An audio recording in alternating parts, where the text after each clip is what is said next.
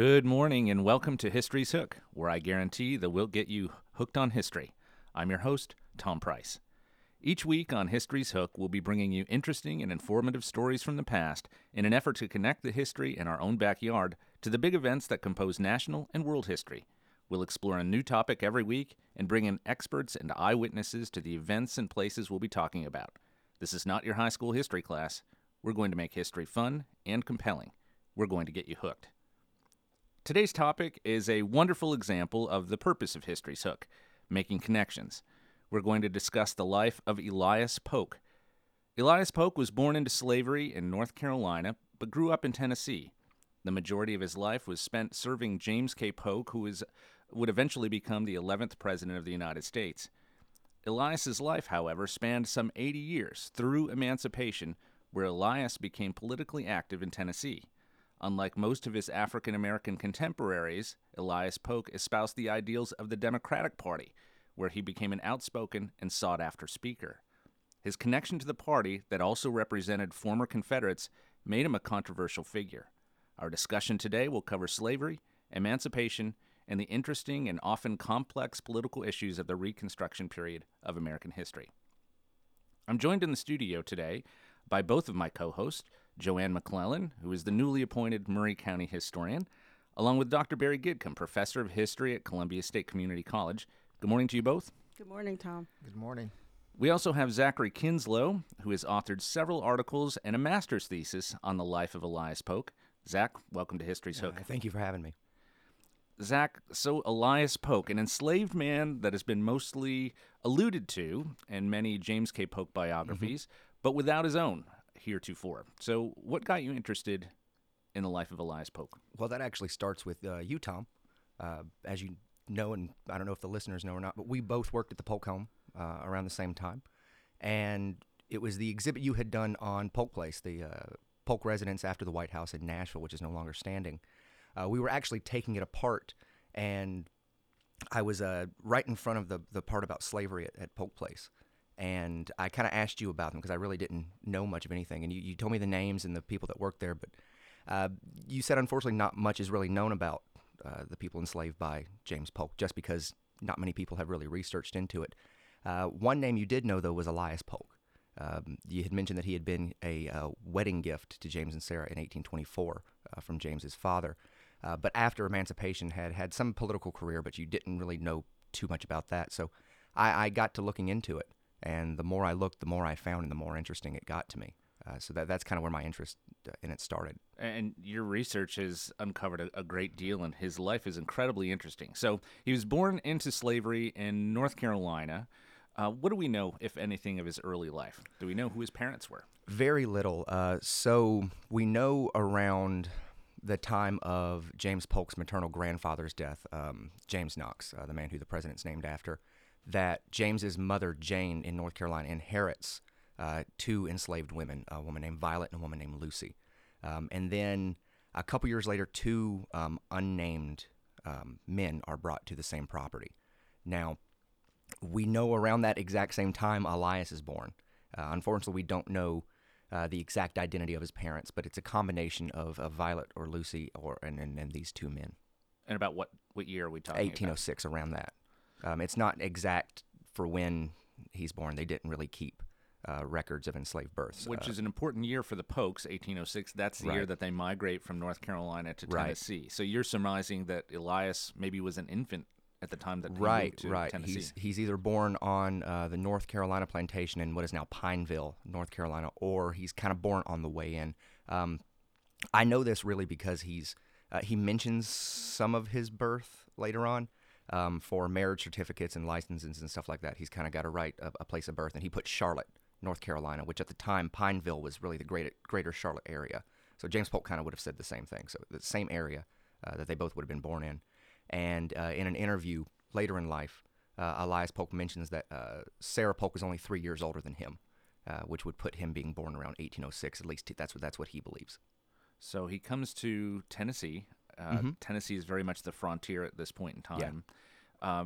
Do we know what did he do? What was Do we know anything about his life prior to him Yeah, we living do. with James Polk? A little bit, yeah. So, unfortunately, not much is known within Elias Polk's first 18 years. We know he's born around Charlotte, North Carolina, around 1806. The family moves themselves and everybody west to Tennessee, and they settle in what is now that Neapolis area between Spring Hill and Columbia in the Polk farm on U.S. Highway 31. And that's where Elias is really going to spend the first 18 years of his life. And he's doing several things. Records have him listed as what they called a mill boy, quote unquote. Basically, his job is to take grain to the grist mill to have it turned into flour or cornmeal. So he's doing that. There's also a story coming around 1814-ish when Andrew Jackson is on his way to he's on his way to New Orleans. He actually stops at the Polk farm to visit James's father, Samuel. And it's said that Elias and Andrew Jackson have this brief encounter where Andrew Jackson has Elias watching his horse while he's visiting the family, and at the end of it, he gives him a 6 and 4 pence for the little bit of work he did for him. There's not much, really, to that, I believe, and you'll find that a lot with Elias Polk, that there's a lot of these stories that turn out to be fabrication and don't really have much of a basis in reality when it comes to these things, but that really tells a lot about that idea of a relationship that after the Civil War, some rewriting history in a way are starting to present how slavery and white society really interacted. And so what we start to see is the story becomes less about Elias Polk, because it's written in an obituary of him. That's the only place you really see it. So there's nothing from the time period that actually said it happened. It comes like 80 years later. And it's in an obituary, and it's more about Andrew Jackson being a quote-unquote benevolent guy to Elias Polk, really, as opposed to telling something about Elias Polk. So it probably never happened in reality. And then most of what we do know about Elias Polk is he's really staying on that farm in the Neapolis area for the first 18 years of his life. So I'd like to come back to the sort of the historiography. Yeah. And we'll come back to why some of these stories exist when there's really no basis in fact for them, what they mean. So I'd like to come back to that. I also find it interesting, you said that he was listed as a quote, mill boy. It's exactly what James K. Polk said he did as well in his campaign biography in 1844. That's one of the very few descriptions of Polk as a young man growing up on the frontier that he said his job was mill boy. Right, so yeah. I find that fascinating that they both sort of make the Yeah, claim of and doing it that could job. be more to that in reality. When I'm sure it's something we'll talk about later in the program, that Elias started after emancipation, tried to tie his and James Polk's histories closer together. So Elias is the one who's referring to himself as the mill boy, and so he could have been doing that. In fact, that's probably something he was doing. But he also could have been trying to tie his and James Polk's history together, because, I mean, they would have been on the same property around the same time. Of course, Elias would have been considerably younger, about 10 years younger than James Polk. So maybe once James Polk went to college, Elias took over. But that's just going on their words, but there could be something more into that. So Elias is an enslaved person of Samuel Polk at this point in time. Right. But there's a point at which he goes to the James K. Polk household. Tell us that story. So James and Sarah Polk are married New Year's Day, 1824. And once they're living in Columbia now, they're living in a cottage just down the street from the Polk home. It's said that one day there was a knock on the door, and when they answered it, Elias was there. The quote is that he said, "Old master told me to come here." He was more or less a wedding gift from James's parents to the newlywed couple. He was part of a set, I guess is the word. I really I'm not comfortable using it, but that's how they would have viewed it. It was a mule, a water cart, a water barrel, and the driver, Elias, was the entirety of the gift. And he would have been, in charge with bringing water to and from the house. But James Polk put him to work pretty quickly as a valet and personal body servant as he's beginning his political career. There is a book called Constructing Townscapes that speaks to the importance of the water source in a town. Right. Can you speak to that a little bit? Right. So this hauling water actually would have given Elias Polk a different opportunity than other enslaved people could have had. And so I'm familiar with that same book you talked about, Constructing Townscapes. And what it does is Elias Polk and the other enslaved people charged with hauling water would have all kind of went at the same time to get it. And therefore, for a brief moment in the day, they're outside of white society in a way. They're outside of the view of what white men and women are listening to them saying. And it becomes a place for them to gather, for them to discuss news of the day, to talk about what's going on in their lives. And so, in a way, Elias has a little bit of autonomy and able to do this in a way that other enslaved people really don't have. Just simply with the task he's charged with doing. And he kind of makes that in himself. It's not the idea that, hey, I'm going to have Elias haul the water because he can do these things. No, it's kind of, we need water at the house, and Elias is going to take advantage of that opportunity, as many enslaved people did at the time. You mentioned that his roles changed or evolved over time, and he became James K. Polk's valet. Can you describe what that means? What is the role of a valet? So a valet drives the carriage that James Polk would have been in. He's going to kind of be with James Polk quite a bit, act as a body servant in a way, I guess is a good term to use, help James Polk get dressed if he needs it. Just kind of really a jack of all trades when we look at what that term kind of goes into. And this is 1824, which, if I remember correctly, is the year that Polk is elected to Congress as well. So he's going to begin his travels to Washington, D.C. Does Elias accompany him? Yes. In fact, Elias would later claim that he had met every president from John Quincy Adams to Grover Cleveland, and then this would have been a time where he would have met many of them. They probably wouldn't have paid him much attention. He was an enslaved man to a congressman that would have just been kind of standing there. So he's in the room where it happens, but he's not part of the conversation. So yeah, Elias Polk is traveling back and forth between D.C. and Columbia in a way with James Polk as he begins his political career. Is there any indication in existing papers that describes the relationship between James K. Polk and Elias? Did Polk ever write about Elias? Unfortunately not. So prior to his emancipation, what we really see regarding Elias Polk is really told in passing. James and Sarah Polk and several people really do write about Elias, but it's kind of in context of another conversation. There's nothing that says, here's what Elias is doing, here's what we need him to do, he's doing all these different things. But through that we can understand some of the relationship between them.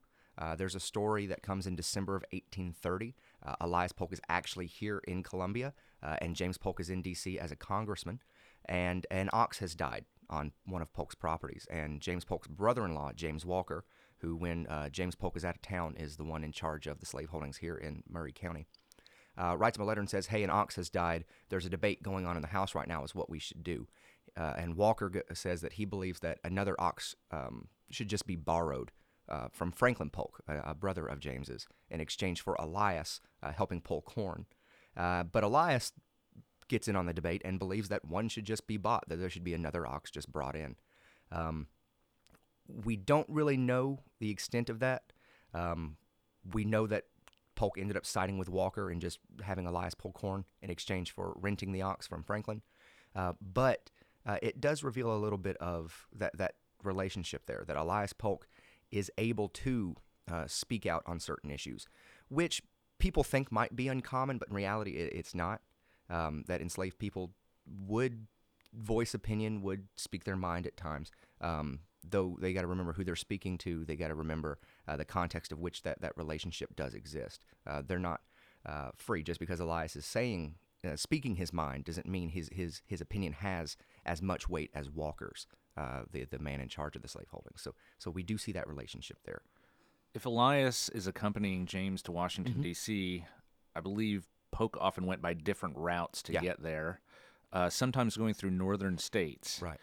Is there any indication that Elias may have thought about escaping to freedom during any of those trips? So yeah, there's actually a couple stories with that don't really hold much water. Don't really have much weight to them. There's a couple stories, and they come really around the time of when James Polk is president, because they do kind of travel through some northern states on the way to Washington, D.C. once James Polk has become president. There's a story that begins in a book called Young Hickory. I believe it's Martha McBride Morrell who wrote it many, many, many years ago. And Jesse Holland, in his book The Invisibles, kind of retells the story.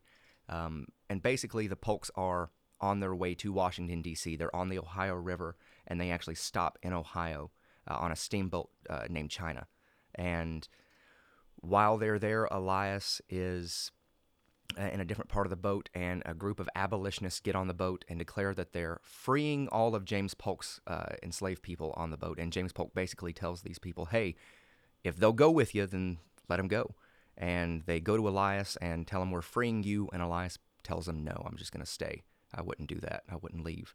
Of course, we find out that it's another problem that, like I said, comes with Elias Polk, that there's a lot of these fictionalized stories. That what happens is this story never happened. It's Young Hickory is fiction. It's up front and in the book and what it is that it's fiction, and so the book is fictitious. And the problem is that other authors, unfortunately, have at times used these things and told them as fact. So there's not really any real evidence to show that Elias Polk chose to stay or chose to run. We don't know that much about that time period, though. But we know he remained. Did Elias ever marry or have children? So Elias Polk was actually married twice. The first time, both after emancipation, as everyone in this room knows now, that enslaved people were not legally allowed to be married, but they did couple up and stay together for as long as possible. After emancipation, Elias Polk marries a woman named Harriet James. It was a very short-lived marriage. Harriet dies shortly after the wedding. And then when Elias Polk is in his 70s, around 1882, he marries a woman named Mary Mansfield, who actually they had met in Washington, D.C. While Elias Polk was doing some work at the Capitol building, she was working in the courtroom of the Treasury Department, and that's where they had met. They moved back to Nashville, they got married, and she was 40 years younger than he was. And so I assume she was probably taking more care of him than really being a wife. But Elias talks about their age difference at one point, because when he's visiting President Cleveland at the White House, Cleveland, as you know, marries a woman that's about 20, 40 years younger than he is. And Elias Polk says they're both young enough to marry young women. And so definitely, he was married twice, but he had never had children, had no children whatsoever. I think this is a good time to take our first break. Let's take a moment and listen to our sponsors. We'll be right back on History's Hook.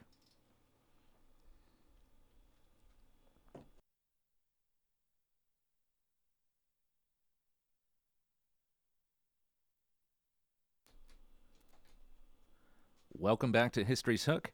Today we're talking about the complex life of Elias Polk, an enslaved man of James K. Polk, who went on to a political career following emancipation after the Civil War. We have in the studio with us Zachary Kinslow, who has written a number of articles on Elias Polk and is an expert on Elias's complex life. Zach, James K. Polk engaged widely in the institution of slavery. Mm-hmm. He owned several plantations, first in West Tennessee, then in north central Mississippi. The lives of the slaves varied greatly. How did Elias's life contrast to those living on the plantations? So we do see a difference there. So James Polk, to him at least, to James Polk himself, slavery tended to be more of an economic institution. And James Polk, we do see a confliction in how he views it. He says it's a necessary evil, but he wants to keep it around. It's making him money. So there are very few domestic house slaves, if you will, in really James Polk's life. Elias tends to be one of the few. So Elias is in the home as opposed to away from James Polk. Now, James Polk is also an absentee slaveholder, meaning he does not live on the same properties of those that he enslaved. He is still very involved in their lives as he is, dictating what's happening on these properties. The overseers that are there are writing to James Polk, basically, here's what's happening. What's your decision on this?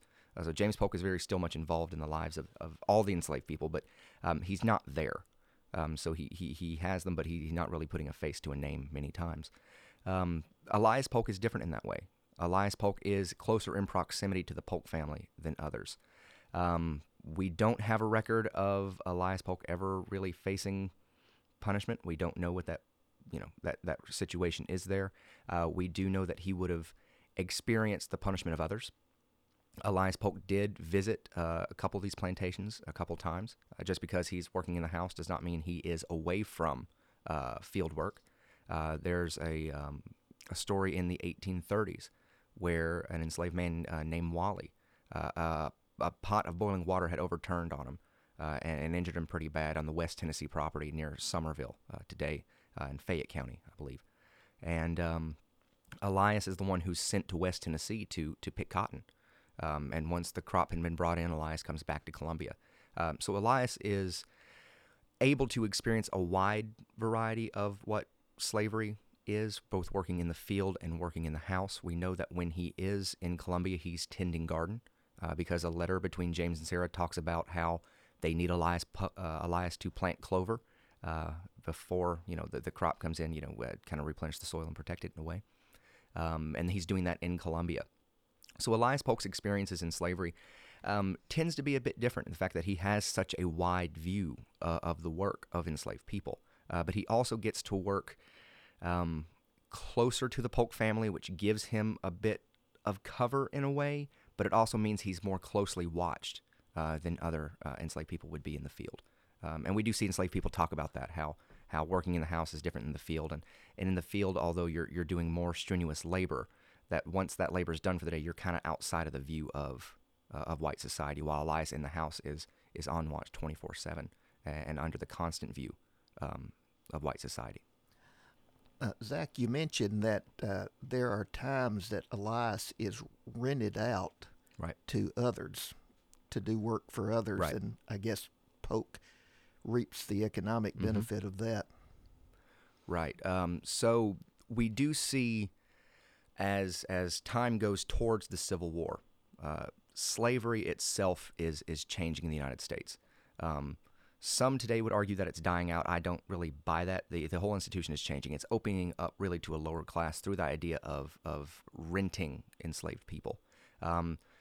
Basically, what you would do is if you needed labor or needed someone to work for you, you could go to a slaveholder and say, hey, I want a contract for an enslaved person, and we can work out a price for and how long they would be. Usually it was a yearly contract. With Elias Polk, we see it a bit shorter because he's back and forth between people. So slavery is opening up to a lower class here. So it's expanding, really, by 1860 as it's growing out. It's just changing in a way that we don't typically think of. We do know that Elias Polk is rented out at times by James. Typically, we see that while James is president of the United States more than anything else. We know that Elias is rented to a James Houston Thomas, who was at one time a law partner of James Polk, living here in Murray County. And I believe it's 1846. When is Thomas elected to Congress? Do you know?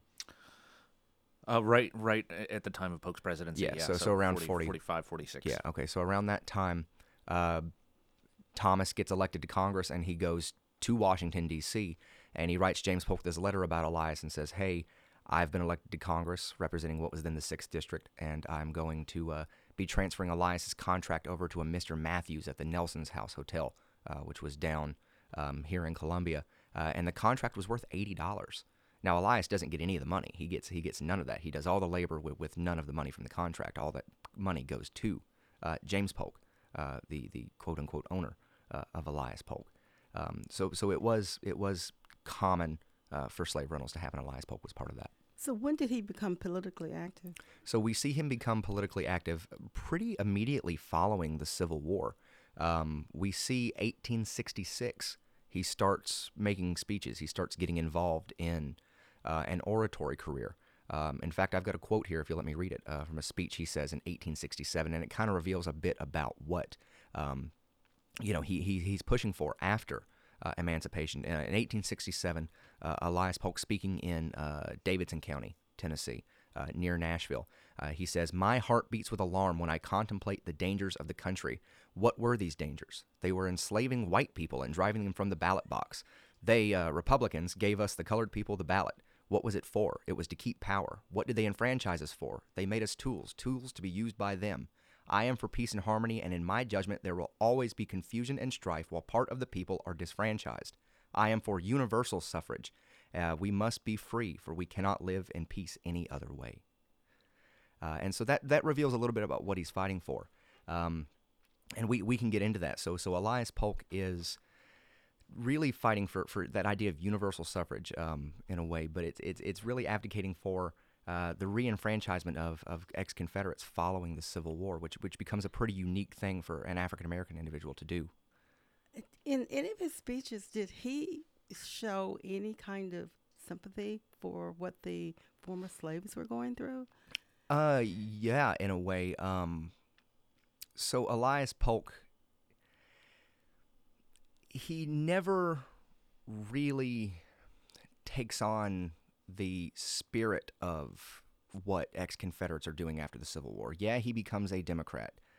Yes, he abdicates for the reenfranchisement of ex-Confederates. But as you see what I just read, he mentions universal suffrage. Disfranchising one part of society is not right. And if you can disfranchise as white people, why you could easily make the same claim for African Americans. If this can happen to them, then it's going to happen to us again. So we have to make sure that everyone can vote and all these things. He does push for really collective bargaining when it comes to African American rights. So yeah, he is very concerned with what's going on in the African American community. He does sympathize with them. He just takes a different route in pushing for those rights. I guess I don't understand that route. It can be confusing, yeah. It is very confusing because 1857 we had Dred Scott, Right. which basically said that African Americans would never be citizens. Right. And then we had the Civil War, Mhm. and then Reconstruction. And the Southern Democrats were basically trying to not allow the African Americans to have some of the privileges. They, during Reconstruction, they didn't want them educated. They didn't Right. think that slaves needed to be educated to do, African Americans needed to be educated to do slave chores. They burned down the schools. They threatened the teachers. Right. There was just nothing that the Southern Democrats, if you will, were doing that would advance the African Americans. So I still struggle with some of his ideas. So we have to understand the situation that Elias Polk is living in once he gains freedom. He is, at the time, around 60 years old. He is an African American living in the South. And he's illiterate. 1880 census says he can neither read nor write. And we got to look at the options that he has. Now, Republicans are arguing that he's free. He can work for a labor contract. He can get paid for the work he'd always done. But who's going to hire a 60-year-old man to work in the field? So it's about what he can benefit from. It's about his survival. He does not aspire to martyrdom. He sees, hey, the status quo really doesn't change. My life before 1865 looks very similar to my life after 1865. And what can I do to live in this time based on what really is going to affect me? Yeah, I understand that, but he's also a victim of one of the reasons why African Americans, or the former enslaved, wanted to learn to read and write. Yeah. He's basically living based on what he's been told. Right. And just because he could neither read nor write doesn't mean he's not abdicating for it. He quickly became a member of the Tennessee Colored Agriculture Mechanical Association. Yeah, I understand that he may be advocating for it, Yeah. but he is living a life based on what he's being told, Yes. not what he is reading and understanding for himself. Right, true. That is very true. Yeah, he can neither read nor write, so he kind of has to be told, basically, the information that he's going to then take with him. So how did he prepare his speeches? It would have been all really impromptu. Would have had to have been. I mean, he could have Based had on something in what his he's head. been told. Based on what he's been told, but he's able to take that information and kind of use it to manipulate the system in which he lives. In a way, we really look at what he's saying. He's abdicating for economic individualism, much as Booker T. Washington would do 30 years later. Washington says in 1895, the opportunity to earn $1 in a factory just now is worth infinitely more than the opportunity to spend $1 in an opera house. He believed, Booker T. Washington in 1895 believed, that if you could be economically independent, then social and political equality would eventually follow. We know today that wouldn't happen. That's why we had to have the civil rights movement in the 1960s. In the 1860s, the promise of the future for African Americans is pretty high, but the reality of it is really bleak. And so, like I said, it's more about Elias Polk surviving for himself in this world. Yeah, but he's living in that reality. He's living for in sure. the South. He's Yes. living in that reality, and he is seeing what is going on around him, Yes. except for the time when he is in D.C., and then he is really living a life of luxury. In a way, yeah. Yeah. He does really push, like I said, the voting thing is really big for him, more than anything else. Economic independence, as well. Like I said, he helps fund and set up vocational schools for African Americans in the state of Tennessee through the Tennessee Colored Agricultural Mechanical Association, which raised a lot of money, thousands of dollars in the 1860s and 70s to build vocational training programs for African Americans in and around the Middle Tennessee area. So like I said, he is involved with it, but when it comes down to it, it can almost seem selfish in a way that what he's doing. You know, he seems to really care more about his life, his experiences. Like I said, that doesn't mean what he's doing is right, but it doesn't make it more understandable when we think about the situations in which he's faced. Now, as far as becoming a Democrat in the 1860s and 70s for an African American, that's what makes him a little bit more unique. And what he's really kind of looking at from what I understand from the records is it's a kind of an idea of paternalism in a way that what we start seeing prior to 1865 is slaveholders are saying, you can't take care of yourself. I've got to take care of you. I've got to be the one to do these things.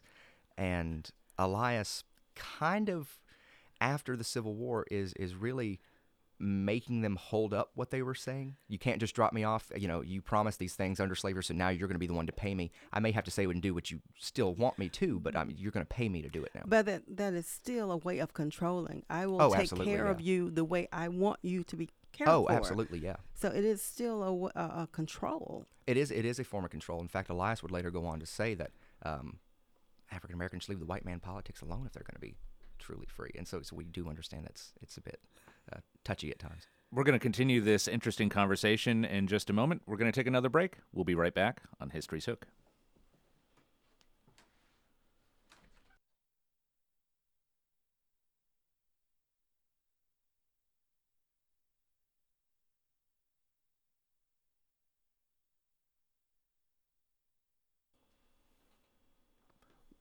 Welcome back to History's Hook. Today we're talking about the complex life of Elias Polk.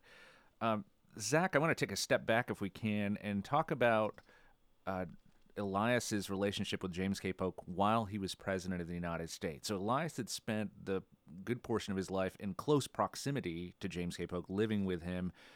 But as president, Elias didn't go to Washington, or if he did, it was more brief. Why is that?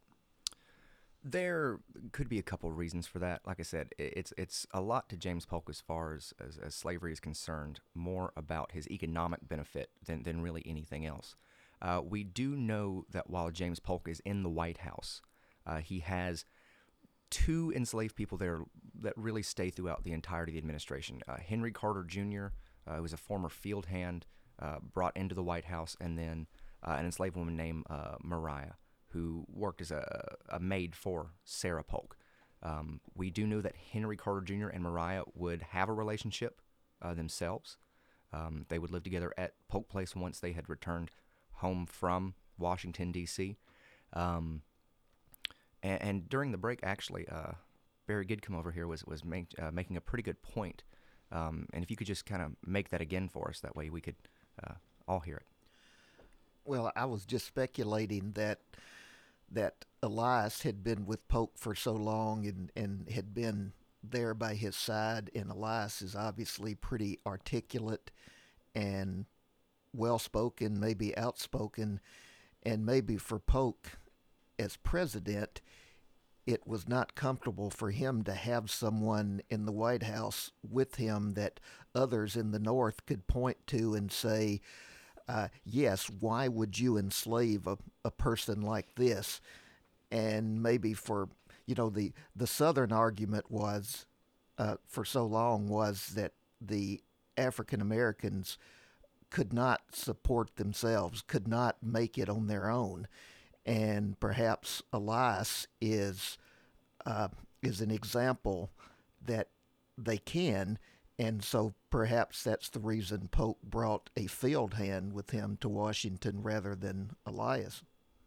It's an interesting thought, and we know before the break we spoke about Elias and his public speaking career later. Despite the fact that he could neither read nor write, he was an articulate speaker.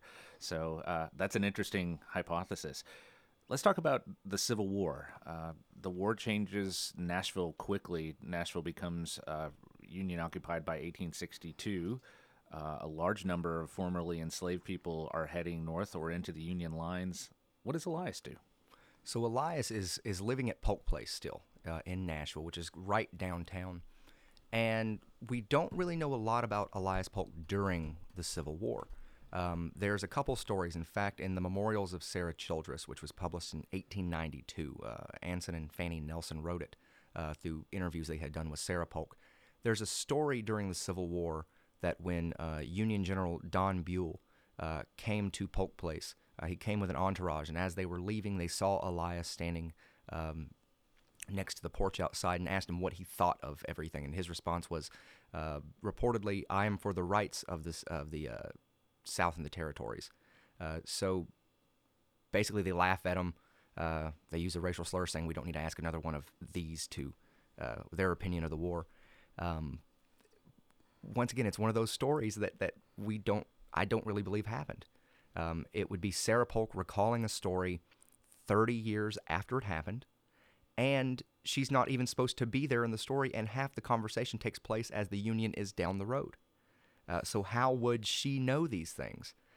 It becomes almost a fictitious thing to talk about how benevolent the Polks were, that Elias would choose to stay, that Elias Polk became complicit in his slavery. And it really, in a way, also puts the emphasis of slavery on the enslaved as opposed to those enslaving them, that if Elias chooses to stay, then slavery's not that bad, or it's more beneficial to the enslaved to stay. So I believe it never happened as far as that's concerned.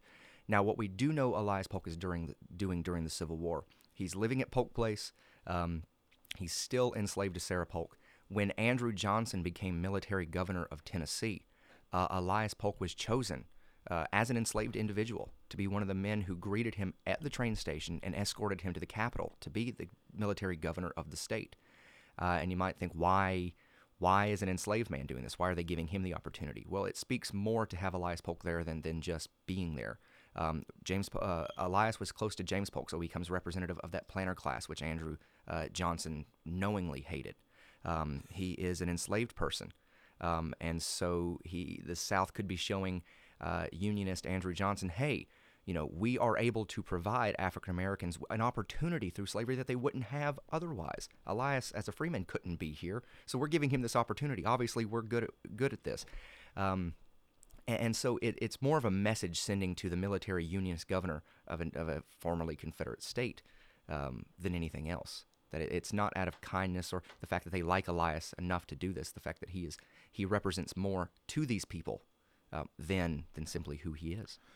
One of the ideas that you touch on in your thesis is the idea of deference. Mm-hmm. And can you explain that to us a little bit in terms of how Elias used this idea of deference to his advantage? Right. So deference can be a complex issue when we talk about it. It's deferring to others to get something.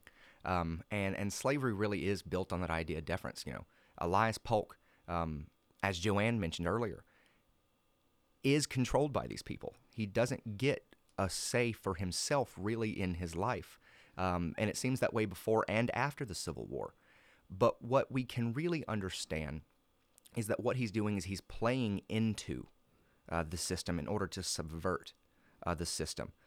If anyone is familiar with the book Invisible Man by Ralph Ellison, in it, the grandfather, who is a lot like Elias Polk in the book, tells his grandson to live with your head in the lion's mouth, overcome him with yeses, undermine him with grins, agree him to death and destruction, let him swallow you till they vomit or bust wide open. So basically, do what you got to do, say what you got to say, because they're going to control it anyway. You can't get out of that. The culture, the system is designed to oppress and be against you. And if you fight it, you're going to be faced with violence. You're going to be faced with threats, possible death even.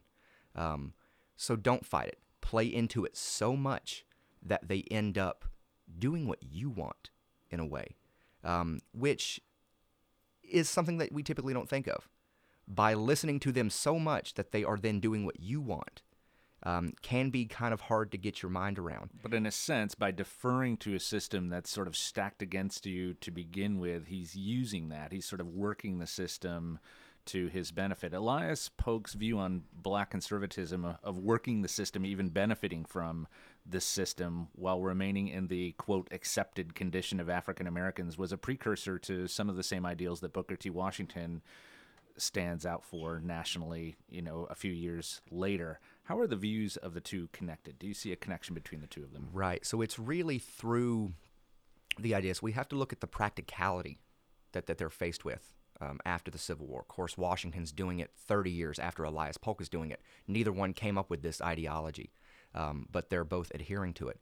It centers on the idea of African American economic independence, rugged individualism as far as economics is concerned, but a collective identity in politics.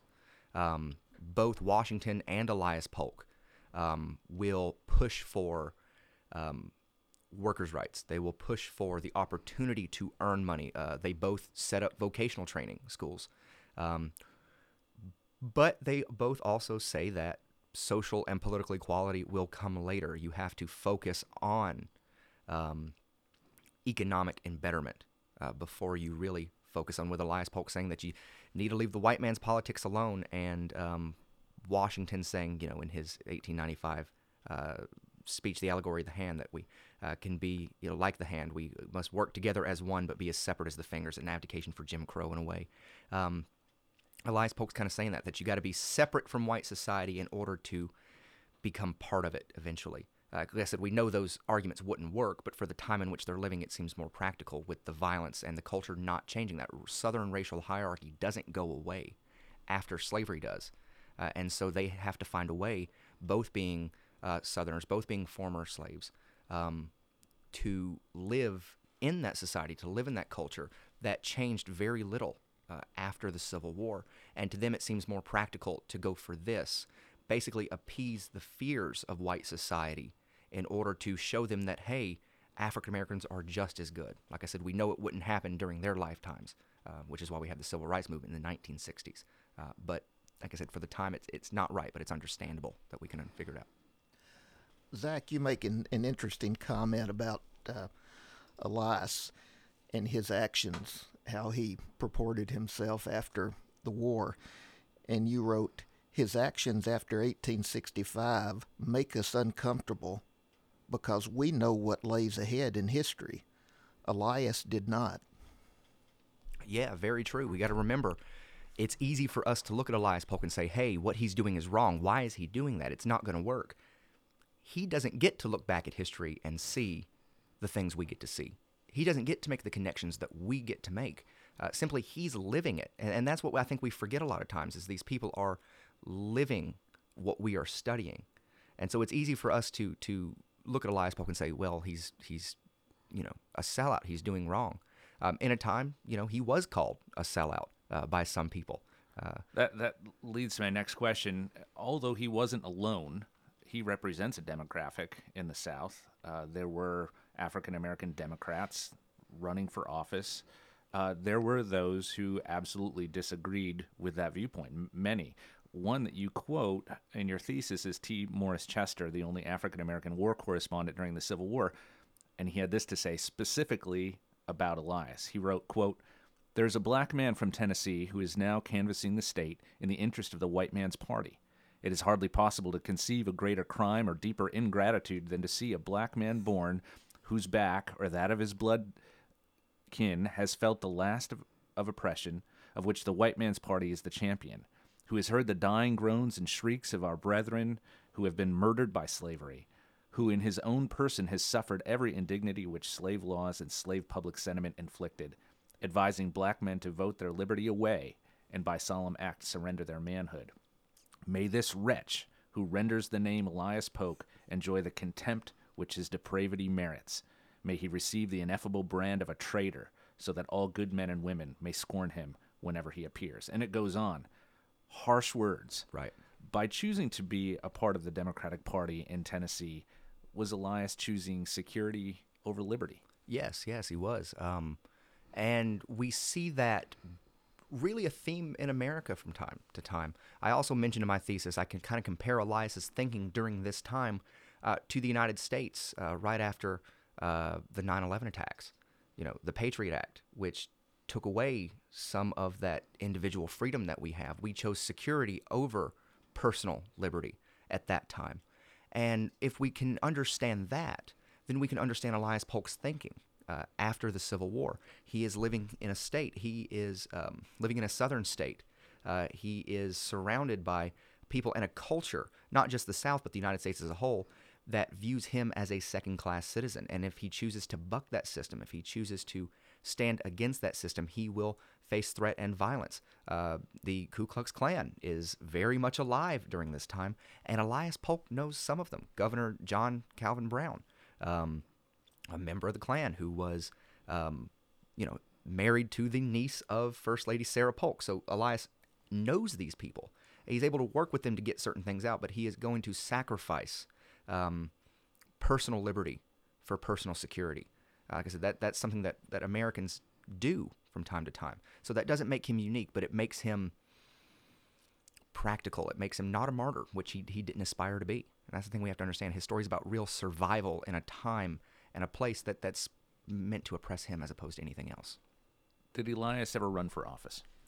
He considered it at one point. In the 1860s, he was reported as being a conservative candidate for the Tennessee State Legislature, in, I believe, 1867. Had he won that election, he would have been the first African-American elected to the Tennessee State Legislature. However, while the Southern Democrats could support what he was saying and like and would pay him to say these things, they weren't going to throw their weight behind the political movement of Elias Polk. And so his entire political campaign amounted to a sentence in a paper announcing that he was thinking about it, but nothing else. It would be Republican Samson Keeble, who would actually go on to be the first African-American elected to the Tennessee State Legislature. And so what we do see there is Republicans would turn out and support African-Americans, while Democrats would support them when it fit what they wanted to say, what their narrative was. What did Elias do to make ends meet? How did he make money? Mostly through his speaking career. Mostly through his speaking career. He also worked as a porter at the Tennessee State Capitol for the Senate. He was appointed to that position in the 1870s.